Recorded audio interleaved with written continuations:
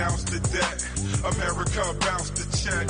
And no, it ain't all about the dough, but my people still poor. Reparations is due, so just give me what you owe. No, we won't renounce the debt. America bounce the check. And no, it ain't all about the dough, but my people still poor. Reparations is due, so just give me what you owe. Capitalists are the enemy, but we get treated like the villain. When prison is homicide, cause they making a killing. And war generates more loot, so that's why Bush is going off. Half cocked like Joey Butterfuco, he don't care about jobs it seems. So I gotta use my pen to get money like an ATM machine. The economy's at its lowest by far, so the black man gotta work hard like male porno stars. To my soldiers at A Cobra, hold your head, it's not over. Jim Crow ain't dead, he just got a little older, more colder, so we gotta be less passive, more bolder. So the tail can whack the road when the plan. Reparations, conversation reparations. We are here. The show brought to you by NCOBRA, the National Coalition of Blacks for Reparations in America, coming to you on the first and third Monday of each month, bringing you information around the reparations movement, current events, as well as historical analysis. Today is the one day before the Earth Day of Hajj Malik Shabazz, also known as Omowale, also known as Malcolm X. And so we thought it appropriate to honor him and his contributions to the African liberation movement, and as well as his contributions to the reparations movement. We have two guests that will be navigating this conversation with me today. We have Dr. Akinyele Umoja, who's African American Studies professor at Georgia State University, and I'll give you a little bit more bio of him later, as well as Dr. Errol Henderson, who's also teaches international relations, professor at Pennsylvania State University. Let's go. What we like to do just to get started is we want to go ahead and just give you some background information on who Malcolm X is. So we have a video clip that will lay that out, and then on the other side of that video clip, we'll bring our guest in to edify on who Malcolm X is and his contributions a little more. So you will play clip number 2 and give us a background to Malcolm X.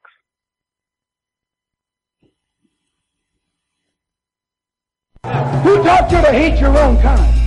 Who taught you to hate the race that you belong to? So much so that you don't want to be around each other. No, before you come asking Mr. Muhammad, does he teach hate, you should ask yourself who taught you to hate being what God gave you. How did one man go from petty criminal to becoming a global voice against racism? He's one of the most prominent Muslims in modern history, and a symbol of black liberation who has inspired generations. A gangster, a preacher, and a revolutionary, this is the extraordinary journey of Malcolm X. Malcolm X was born in 1925 in Omaha, Nebraska. His parents, Earl and Louise Little, were followers of the Pan-African activist Marcus Garvey. As a result, their family was subjected to constant harassment by the Ku Klux Klan, who burned down their home when Malcolm was just 4 years old. The family moved to Michigan, where they were threatened by the Black Legion, an offshoot of the KKK. 4 of Malcolm's uncles were also murdered by white racists. Malcolm's father died when he was 6. The incident was officially ruled a streetcar accident, although his mother believed he had ultimately been murdered by the Black Legion.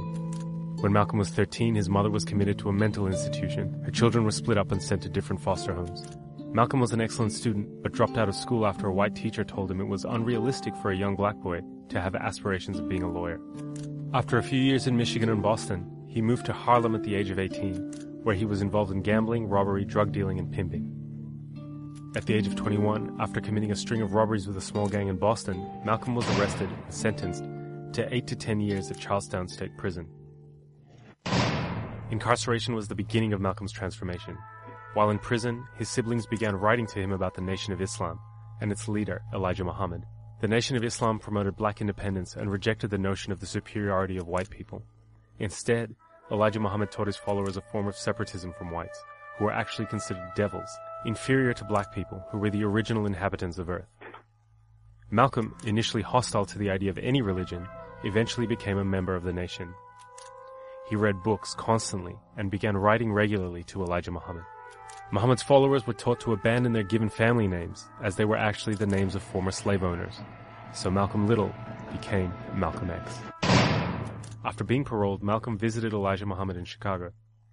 In June the next year, he was named Assistant Minister of the Nation of Islam's Temple No. 1 in Detroit. He later established Boston's Temple No. 11 and expanded Temple No. 12 in Philadelphia. And those of you who think that you perhaps came here to hear us tell you to turn the other cheek to the brutality of the white man, I say again, you came to the wrong place. Finally, he was selected to lead Temple No. 7 in Harlem, where he was responsible for a huge surge in membership.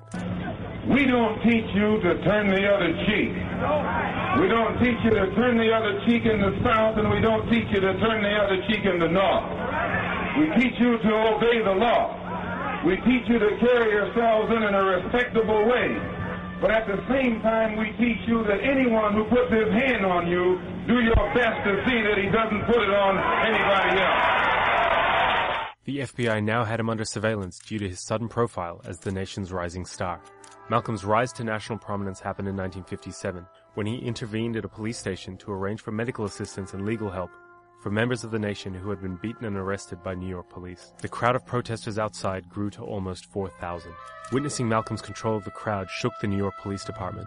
Within weeks, they had him under surveillance and officially began infiltrating the nation. In 1958, Malcolm married his wife Betty, with whom he would have 6 daughters. Malcolm's profile continued to grow via print and television appearances, and he began to gain international exposure. Who is it that controls the prostitution in Harlem? It's the white man. Who controls the large sale of whiskey and wine? It's the white man. Who gives you the deck of cards and the dice that you use to gamble with? It's the white man. And after he sell them to you, he kept you with him and put you in jail for using them.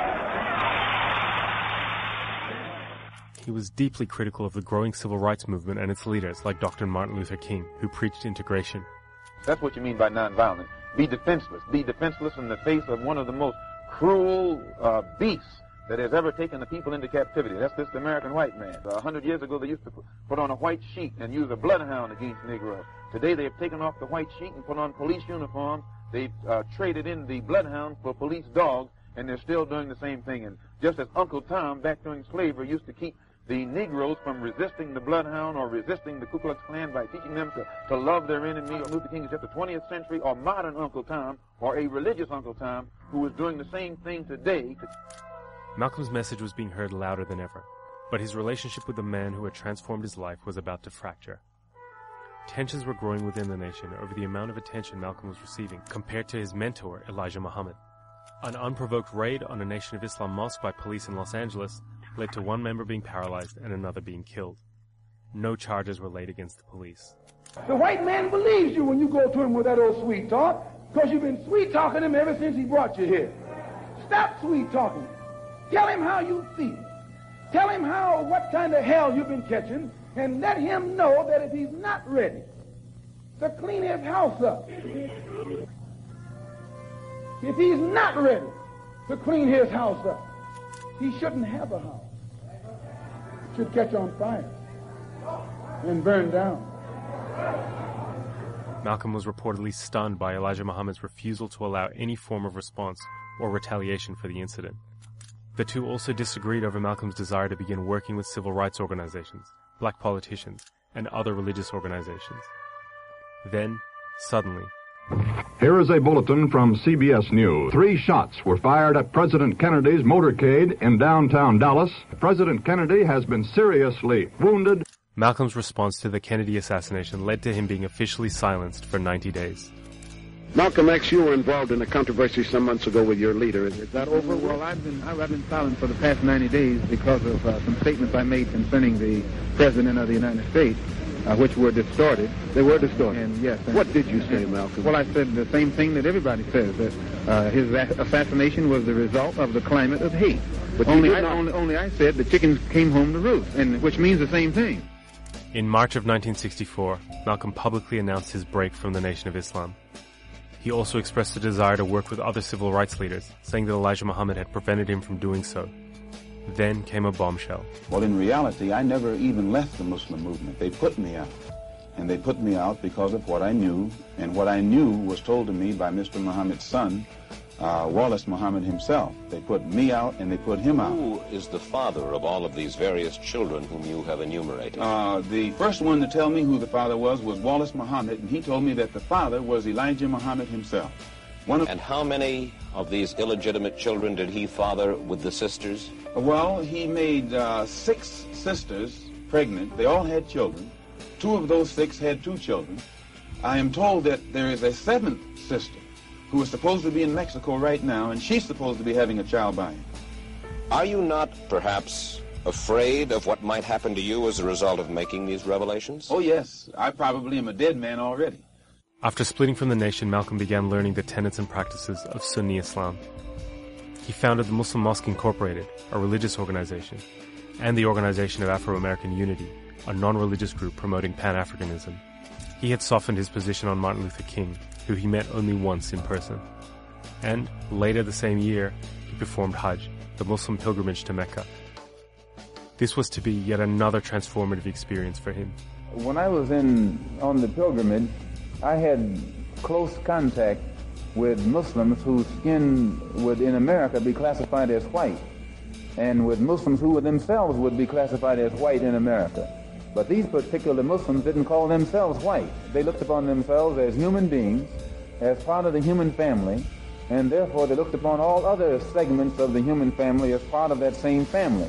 Now, they had a different look or a different air or a different attitude than that which is reflected in the attitude of the man in America who calls himself white. So I said that if Islam had done that for them, perhaps if the white man in America would study Islam, perhaps it could do the same thing for him.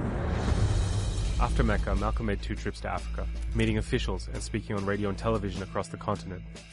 In Cairo, he attended the second meeting of the Organization of African Unity and met Africa's most high-profile leaders, including Kwame Nkrumah of Ghana, Gamal Abdel Nasser of Egypt, and Ahmed Ben Bella of Algeria, who all offered him official positions in their respective governments.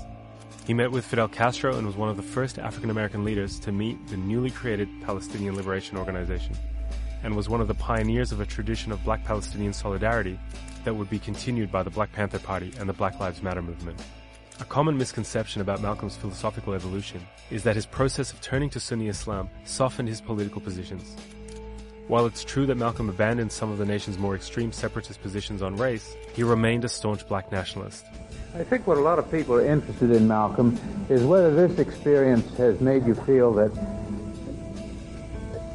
your feelings have changed, that the animosity you have expressed in the past toward all whites. There's one thing that I want to make clear.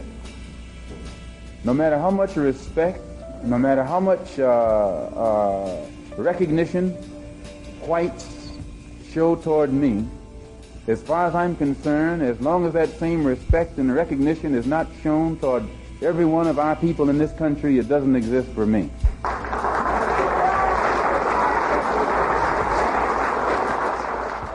If anything, Malcolm's travel had led him to globalize his perspective, seeing black liberation as something beyond the United States, and as something that was intimately tied to struggles for independence across the Third World. It has remained a domestic problem. It has remained within the jurisdiction of the United States.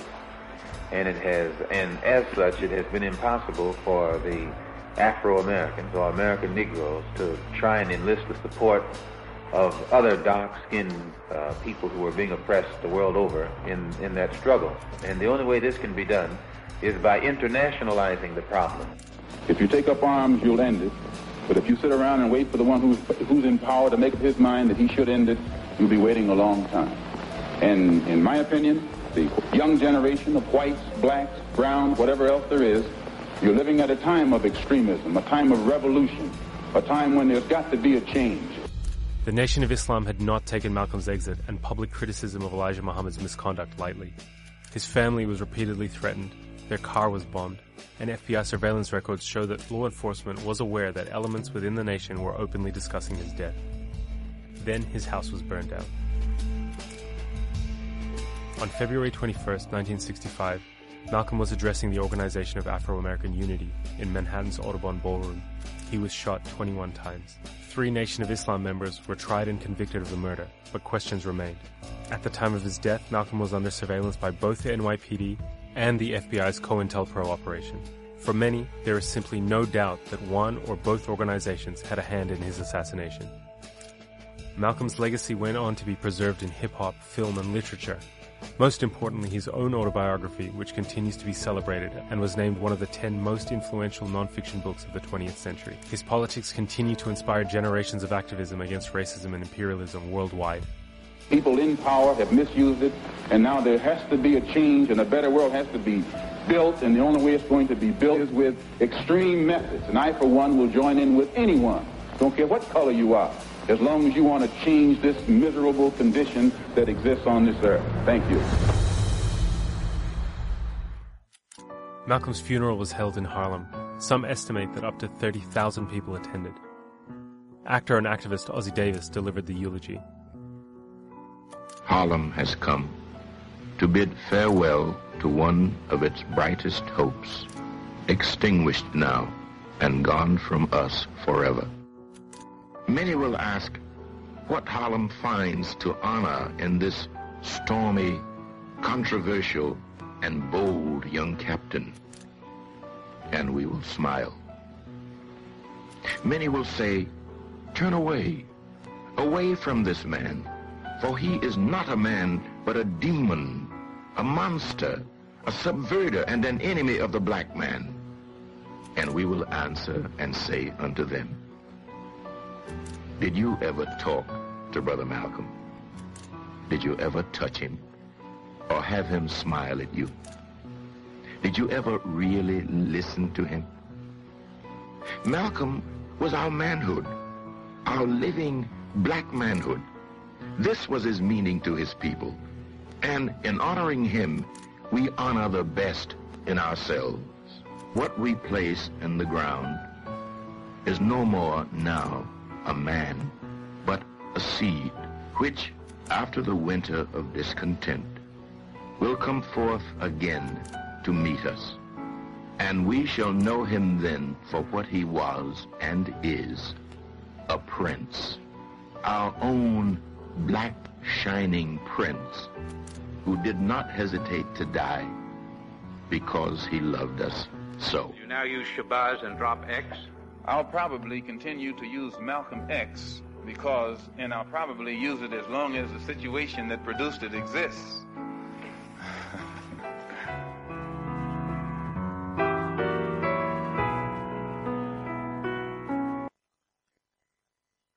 All righty. We have got some background on Malcolm X, and I hope that I'm going to bring in my mentor and elder and someone who's a scholar activist and who really represents continuing the seed that was just talked about, that was planted by Malcolm X, and as a founding member of the New African People's Organization, and as well as a founding member of the Malcolm X Grassroots Movement. Also most noted for his book, We Will Shoot Back, Armed Resistance and the Mississippi Freedom Movement. Someone who is a positive role model in our community, father, husband, grandfather, again, activist. We give thanks. We want to bring in Dr. Akinyele Umoja to, I guess if there was any particular thing that you felt like the intro about Malcolm left out or was inaccurate, please feel free to bring in some communication on that.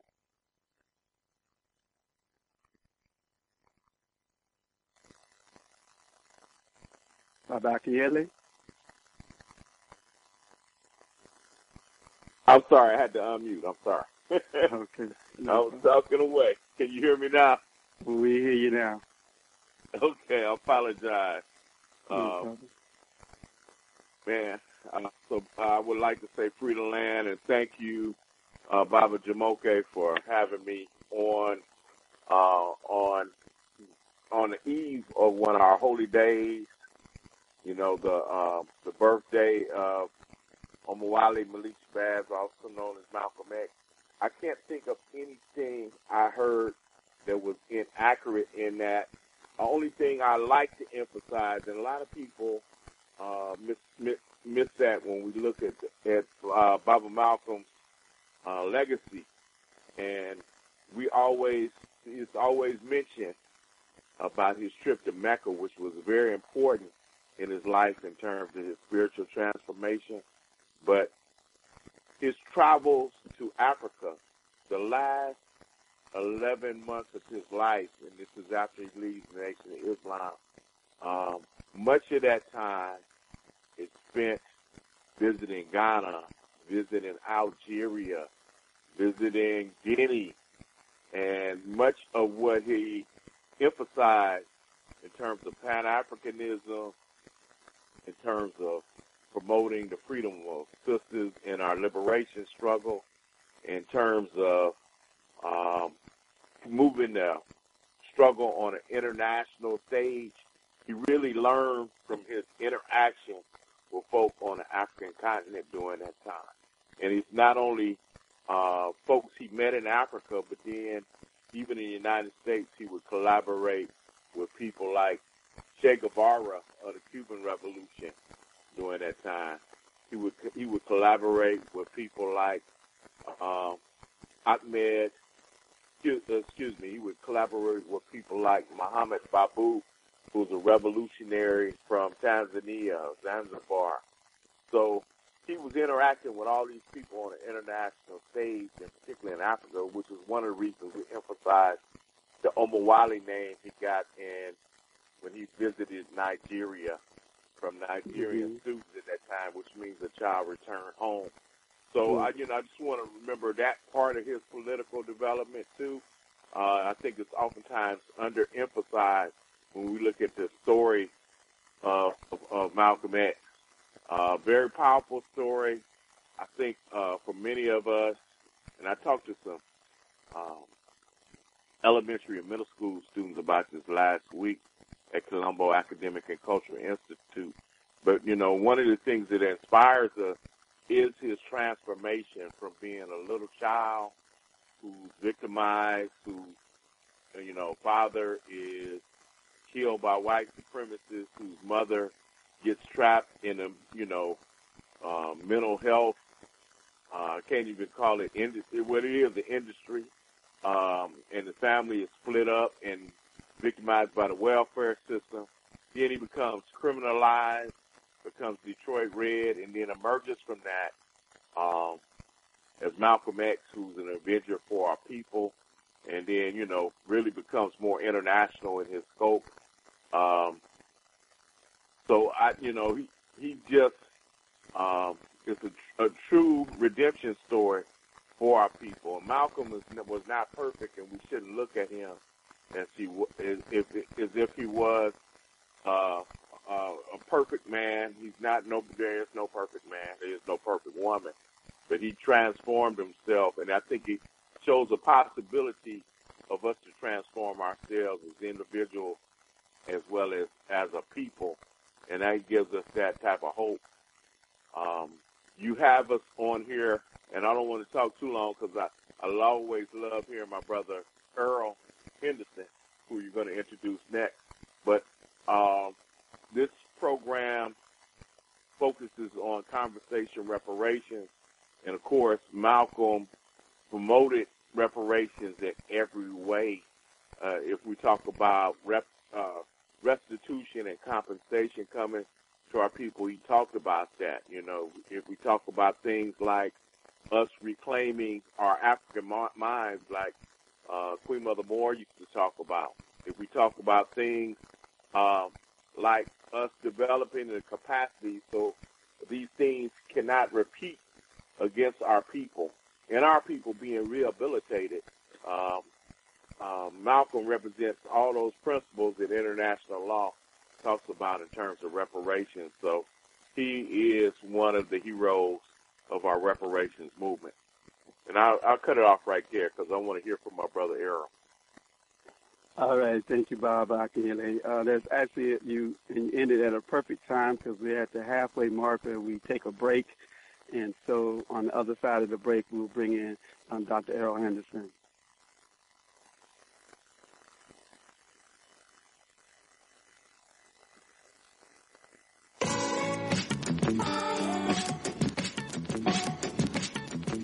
The views and opinions expressed by callers, guests, and hosts do not necessarily reflect those of the Black Talk Radio Network and Black Talk Media Project. Black Talk Radio is new black media for the new millennium.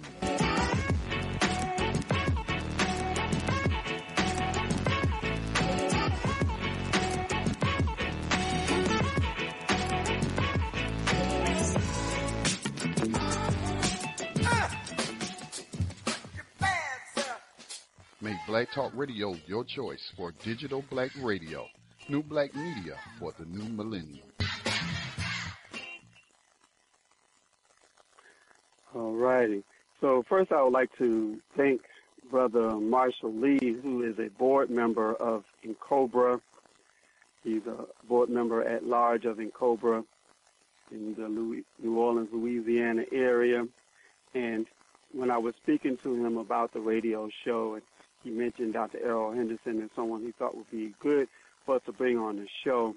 And so I contacted him. We had a good dialogue. So I'm just still getting to learn this brother. What we can share with you from his bio is Dr. Errol Anthony Henderson is Associate Professor of Political Science at Pennsylvania State University, where he teaches international relations. He earned a Ph.D. in political science at the University of Michigan, Ann Arbor. He has authored more than 50 scholarly publications, including 5 books, the latest on the black liberation struggle of the 1960s and 70s. The book is entitled The Revolution Will Not Be Theorized. And in this recent book, The Revolution Will Not Be Theorized, examines black cultural revolution in the U.S. with a particular focus on the Black Power movement. And I know that he also focuses in on Malcolm X in this book and, again, some of the organizations that were influenced by Malcolm X. So, brother, I welcome you to the show, Conversation Reparations, and also ask you likewise, after hearing the intro of Malcolm X, is there anything that you would like to correct or to emphasize or bring out about Malcolm's life that is significant? All right, brother. Greetings, brother. Can you hear me okay? We can hear you fine, brother. Oh, yes, sir. Well, greetings, and thank you for the invitation to participate, especially with brother Akinyele Umoja. Greetings to you as well, dear brother Akinyele. Yes, sir. No, greetings, my brother. Yes, sir. I don't think there's any major mission or minor mission to address, and I really appreciate Brother Umoja's elaboration on it. Okay. All right. So, again, part of the conversation, and Bob Akinyele mentioned as well, that we're wanting to lift out particularly his conversation around reparations. We know that he, being influenced by the Nation of Islam and Elijah Muhammad, worked, talked a lot about separation and why they felt that was a solution, which also does address part of reparations. As people understand, we know that one form of reparations is cessation and non-repetition. And if we're saying that, the crime is continuing, and the crime has continued to be waged on us in many different forms, whether it's just through death and murder or through miseducation and lack of health care and other things, that one way that can profoundly stop that from going on is for us to separate and form our own nation and or go back to Africa. And it's something that Malcolm X continued to articulate and to promote. So what would you say, Brother Henderson, around that? Well, Malcolm's on the issue of reparations. One of the beauties of Minister Malcolm was he could talk right down to earth, like he said, and then take it globally, like Brother Akinyele emphasized. So I like this quote from Minister Malcolm. He said, with respect to reparations, he said, if you are the son of a man and you inherit your father's estate, you have to pay off the debts that your father incurred before he died. The only reason that the present generation of white Americans are in a position of economic strength is because their fathers worked our fathers for over 400 years with no pay. Your father isn't here to pay. My father isn't here to collect. But I'm here to collect, and you're here to pay, end quote. So that's Malcolm. But then Malcolm also builds on arguments that are made. Malcolm's not, he focused on the domestic, international, but most black nationalists did. W.E.B. Du Bois and others, Rayford Logan and others had written an appeal to the world in 1947, arguing globalizing the black liberation struggle after World War II. 1951, the We Charge Genocide. Queen Mother Moore, who Malcolm invited into his Harlem House to talk about reparations. I believe that's 59. So Malcolm constantly talked about both the political revolution in the United States and what he called the worldwide revolution that was going on. And he suggests a range of options. And among these options is what the RNA would later talk about in the context of the four fundamental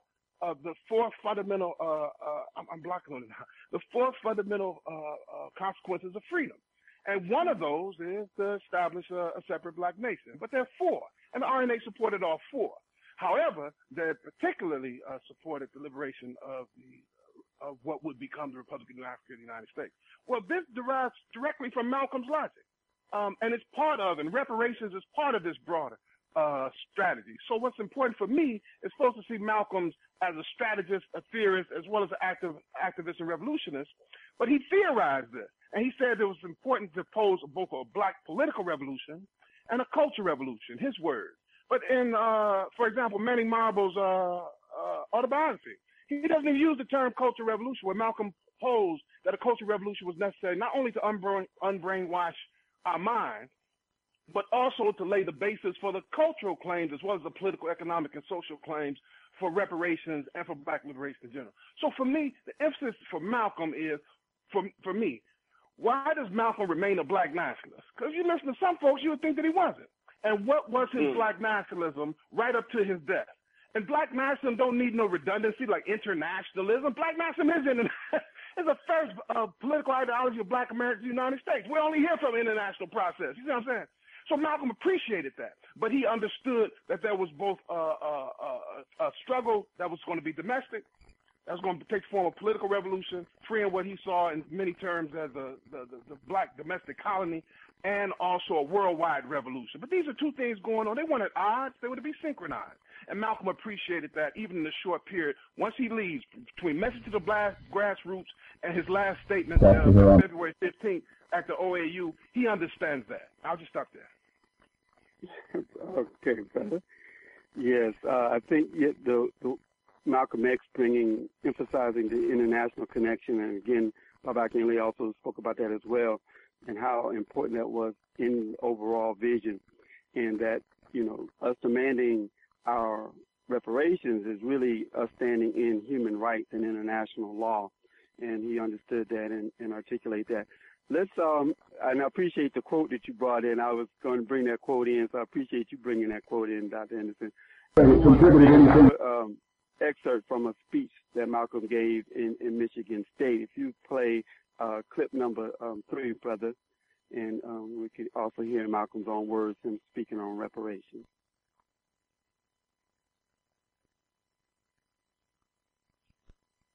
Then every other black man in Mississippi has just as much right to be there.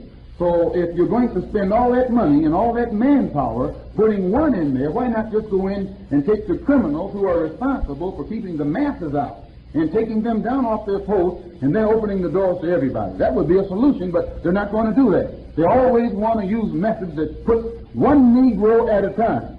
And then they use him to turn around and tell the masses, you see, we're solving the problem, and the problem is still unsolved. The Honorable Elijah Muhammad says the only way to solve the problem for the so-called Negro is complete separation. Can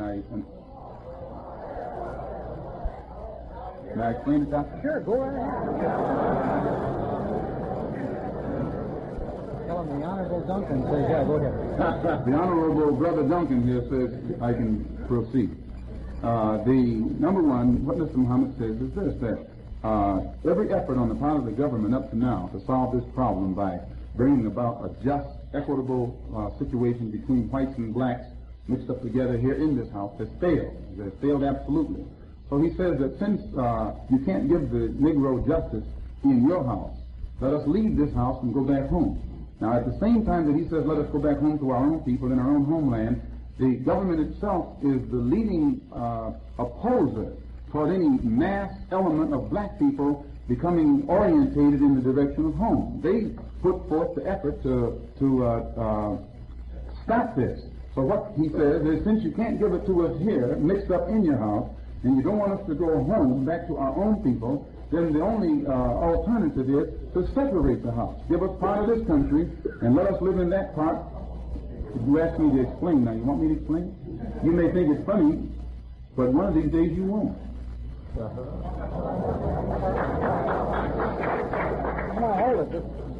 He says that in this section that will be set aside for black people, that the government should give us everything we need to start our own civilization.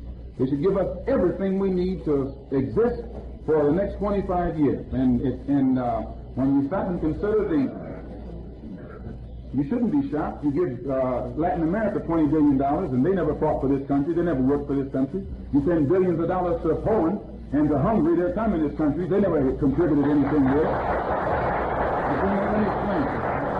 This is what you should realize. The greatest contribution to this country was that which was contributed by the black man. If I take the wages, just a moment, if I take the wages of everyone here individually, it means nothing. But collectively, all of the earning power or wages that you earn in 1 week would make me wealthy. And if I could collect it for a year, I'd be rich beyond dreams.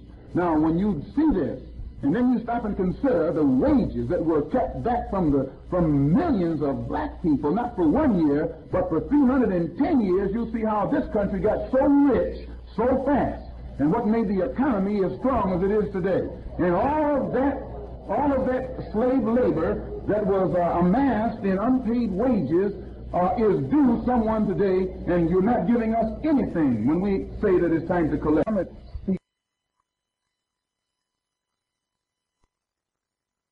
All right. So, Akinyele, what say you when we talk about Malcolm's continuing legacy and his influence on many formations that developed in the late 60s and even into the 70s and 80s that were influenced by Malcolm X? Well, the thought is there that, particularly in the context of reparations, that unless we're put back into the situation we were in prior to our enslavement, as much as possible, because we will never regain what we lost. But what is generally called in international law restitution, that we should be put back into the situation that existed prior to the commission of the internationally wrongful act. And, the primary form of that for us would be the right for us to be self-determining. And that's what Brother Errol was saying earlier, that many nationalists, as Malcolm X, also proposed that we have the ability to govern ourselves once again, whether it was here or it was in Africa. And so that's just the restating of that principle for us to be able to imagine that we can even have such a status, I think, is a struggle for our people now. That's something that many of us cannot imagine, that possibly not is for a couple of things. One is, will the United States allow us to do this? Number two, do we have confidence in ourselves that we can govern ourselves, that we can feed ourselves, that we can clothe ourselves, that we can organize a system that works in the benefit of our people? Many of us, that's what we believe in, right? We raise our children that way. We build institutions, and we promote that type of value system. Brother Errol brought up something very clear that was a key component of this is cultural revolution. Can we begin now to build upon these traditions of our people toward cooperativism and cooperation to develop some practices to help transform us from a more colonial type of mentality, so can we develop these type of things? And so Malcolm was clear in promoting these type of concepts amongst our people and promoting this concept of self-determination. And so we have to do self-determination in any way we can to kind of build that type of consciousness in that selection, that choice. But historically, even though it might not be the majority choice right now, there's always been this tradition of black nationalism amongst us. Sometimes it's higher and sometimes it's lower. But given how the settlers, the descendants of white settlers, are treating us today, I'm thinking it's going to be higher again, right? We're thinking, given how Trump is behaving, given how our children are being killed all over this country, given how the high numbers of us who are dying from this disease, and it's very clear that we're being put in harm's way, and the policies of the states, the policies of the federal government will not protect us, so we have to protect ourselves. This thought that we're going to have to depend upon our resources and it'd be best for us to manage our own affairs, I think should be considered again by our people as a rational choice. And that's what Malcolm was all about. Yes. You know, I think about what you were saying in terms of how people don't believe that it's possible. And I think about so many types of ways of how we can maybe, you know, change that perception, you know, like, unfortunately, you know, we have gotten a narrative in America. I call it the Negro history narrative, where we talk about enslaved men and then we go to Reconstruction and then we go to Roaring 20s and World War I, World War II, and then Civil Rights Movement and all of that. But like, as you said, there's actually been a line of people. There's always been organizations and individuals all throughout that period, from before enslavement through enslavement, that have always, and into the present, have always called for separation and forming a nation. And so, you know, if people, I think maybe, you know, we have to figure out some kind of educational, you know, ways to show people that, look, you know, first of all, we had nations before we were enslaved, right, in Africa. Then we had maroon communities, and we had the Tunis Campbell experiment. We had, you know, the Davis Bend and Mound Bayou, and we've had all of these stories, the Black Exodus. So at every period, there was always people who were successfully separating and doing it successfully, you know, with successful towns and communities.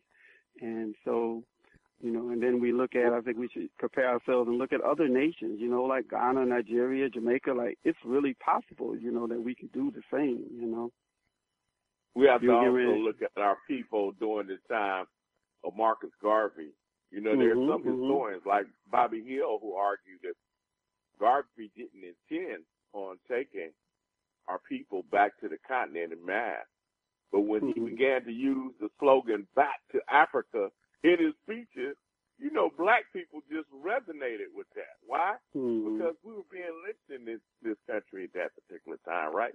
In the South, we could not vote.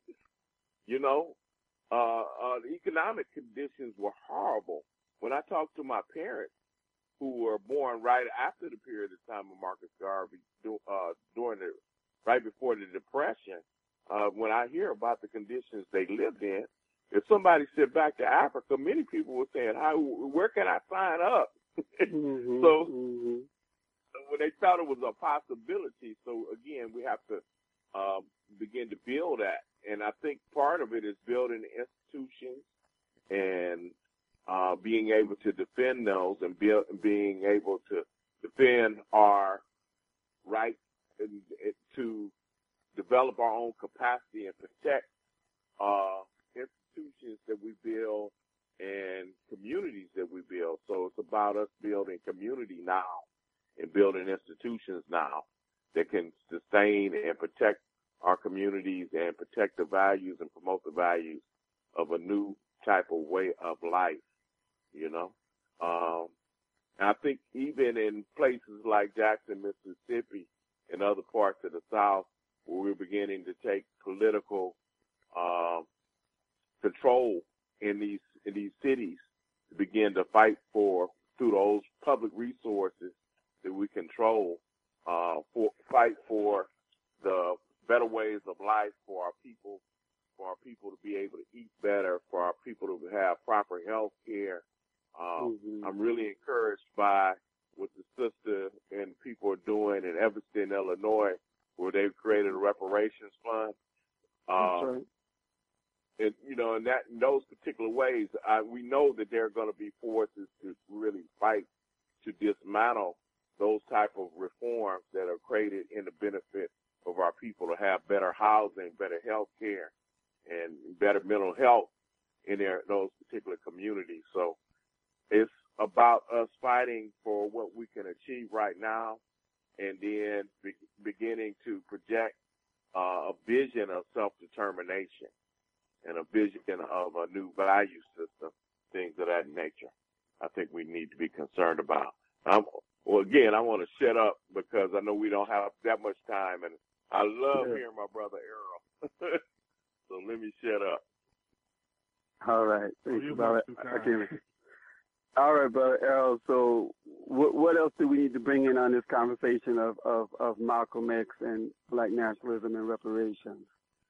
Well, I think it's important, like Brother Akinyele was saying, the key is self-determination. But I want to be clear, you can have self-determination without being separate. You can have autonomous formations within another state. That's why what the RNA proposed, the 4 fundamental consequences of freedom. The blacks in the United States who were freed from chattel slavery through a slave revolution is what freed it during the Civil War. That's how we got our freedom, truth be told. And I talk about that quite a bit in the book, because that's part of the miseducation that we're trained, blacks, particularly whites as well, that there wasn't a slave revolution during the Civil War. I can document that. It builds off Du Bois' arguments in Black Reconstruction, more so than the general strike. And I demonstrate this in the piece.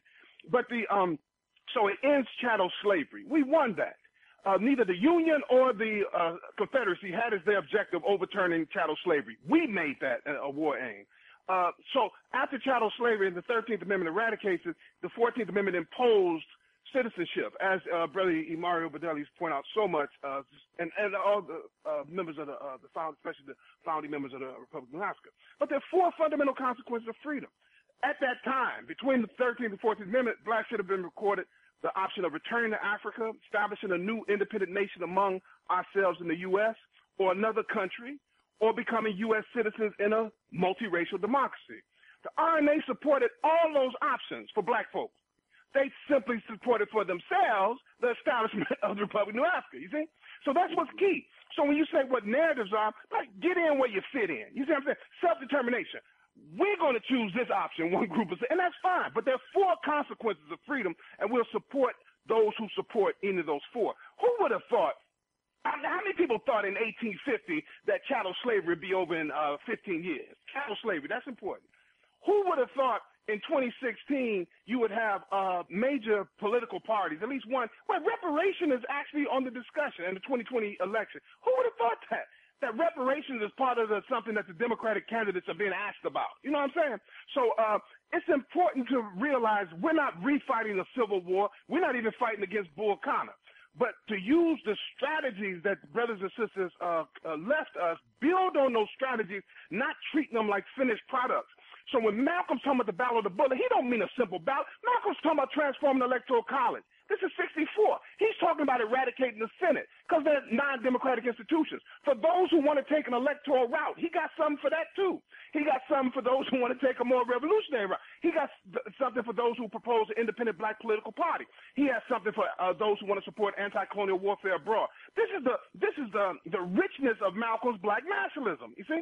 So it's important that we study this and not pigeonhole it into one, but I have no problem, again, supporting what emanates from any of those 4. So I think this is key, to see the opportunities and to build on the strategies people like Minister Malcolm and those excellent people he had around him. Brother Akinyele is so right, from Maya Angelou to Alice Wyndham to Vicky Garvin and the sisters and the brothers that was in the OAAU. That's why Malcolm set up Muslim Mosque Incorporated and the OAAU. It was very forward-looking. And let me say this one more about Malcolm's turn abroad. As you read, Hakeem Madabuti did, and Sister Ilyasha, his daughter, such an excellent job on Malcolm X's diary. Look at what Malcolm is saying as he's going through Africa. He sees the Uncle Toms and the neo-colonial folks in Africa as well. He's not deceived by that. And I make this argument. If Malcolm could have just lived to see Watts, If he would have saw the Watts revolt, this huge black uprising in August, right after the passage of the Voting Rights Act, it validated what Malcolm said domestically. I think he would have turned his energies forthrightly to the United States. He saw that many of these countries, they didn't support black liberation. They were just opposed to the United States. The whole Russian bloc, the communist bloc. Mao Zedong is sitting up saying, he's sitting up saying that most of the races in America are the elites, not the white workers. So I don't turn to Mao Zedong to understand U.S. politics. Malcolm understood that China didn't even have a seat in the UN. Taiwan held that seat at the time. So Malcolm would have saw that the potential for black liberation was right in black folks because we've done it before. In the slave rep, that's how we got our freedom. And I think if he could have just lived, if he hadn't been assassinated in February, if he lived to August and saw Watts and that potential, also the poetry of Watts in your introductory narrative after Ronald Stokes had been killed and Elijah Muhammad would not let him act, the poetry of now going to Watts and organizing right there on the basis of the huge uprising that really sets the tone for the long, hot summers, that would have been so transformative. And that's why it's so important to build on Malcolm, not treat it as a finished product, as all our ancestors. We do them a disservice by treating their work as finished products instead of saying, look, brother, look, sister, you left us a long time ago. This is what I built on your work. As Brother Akinyele says, building independent institutions, but also for academics, for intellectuals, just folks in the street, building on their theory and strategy. Because I say this all the time, constantly.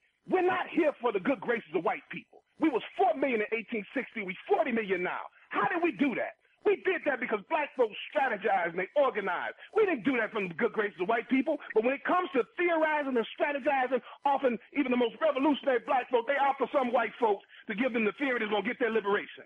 No, I start right there with my ancestors who made a way for me, because that's the only reason I'm here. All right, I say that's a good point to close out on. We're here because of the sacrifices of our ancestors, and we're also here to create a better world for our children and those yet unborn. And so we're going to, we're going to begin to bring this to a close. You've been listening to Conversation Reparations, installment on Omowale, Hajj, Malik, Shabazz, also known as Malcolm X, and reparations, his Earth Day being tomorrow, May 19th. And we've had as special guest Dr. Errol Henderson. You see how Akinyele get me going like that? I put that on him. Political science professor at Pennsylvania State University, and Dr. Akinyele Umoja, African Studies professor at Georgia State University, both scholar activists, and we give thanks for them. And our engineer, Scotty Reed, and you've been listening to Conversation Reparations. You're welcome. Thank you. And we also invite you to our national convention. This year, our national convention will be July 30th through August 1st. It'll be a virtual convention in light of this pandemic that we are continuing to experience. And you can find out more information of our national annual convention on our website at incobraonline.org, incobraonline.org. My name is Jumoke Ifetayo. I serve as the Southeast Regional Representative of Incobra and the host of the show. You can reach me directly at reparationsj@gmail.com, reparationsj@gmail.com if you have comments or concerns about the show ideas. You can also reach me at 678-437-7882. And we're going to close out with some more words on Malcolm on reparations, and we could play clip number 1. In possession of this land that you want, and how do you intend to get there? That's a good question. Number one, we didn't have any trouble getting to America because the white man...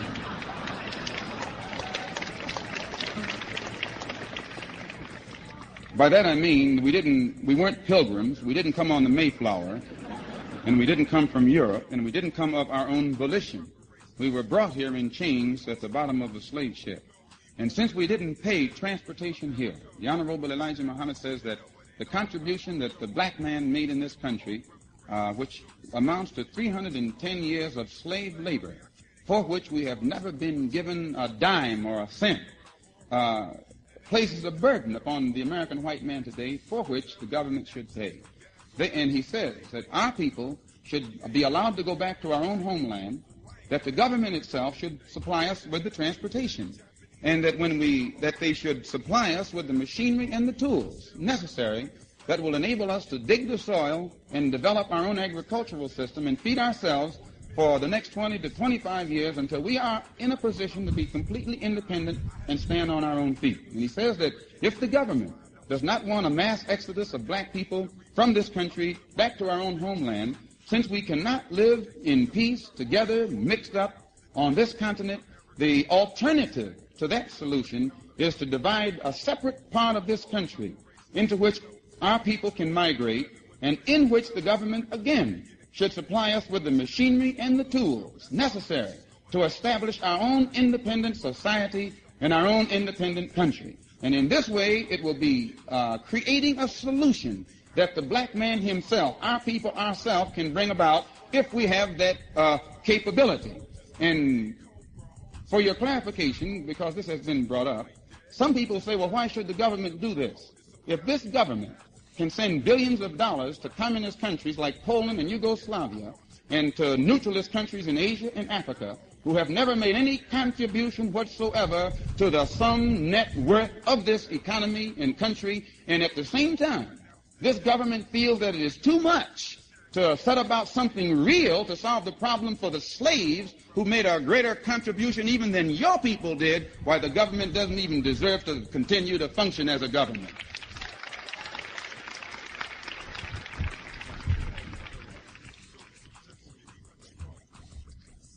You mentioned, again just now, land set aside for your people, sir.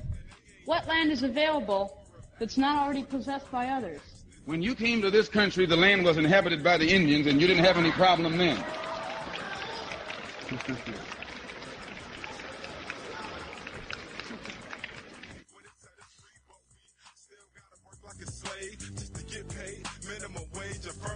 That's minimum aid, and like an aborted midget, it only lived a short time, cause they about to take it away with Proposition 209. I had a nightmare, it was an American dream, that's why I don't sleep. The middle passage is my caffeine, the remix, I'm at the White House staging a coup, cause Bush is a nutcase like a paternity. No, we won't renounce the debt, America bounced the check, and no, it ain't all about the dough, but my people still poor, reparations is due, so just give me what you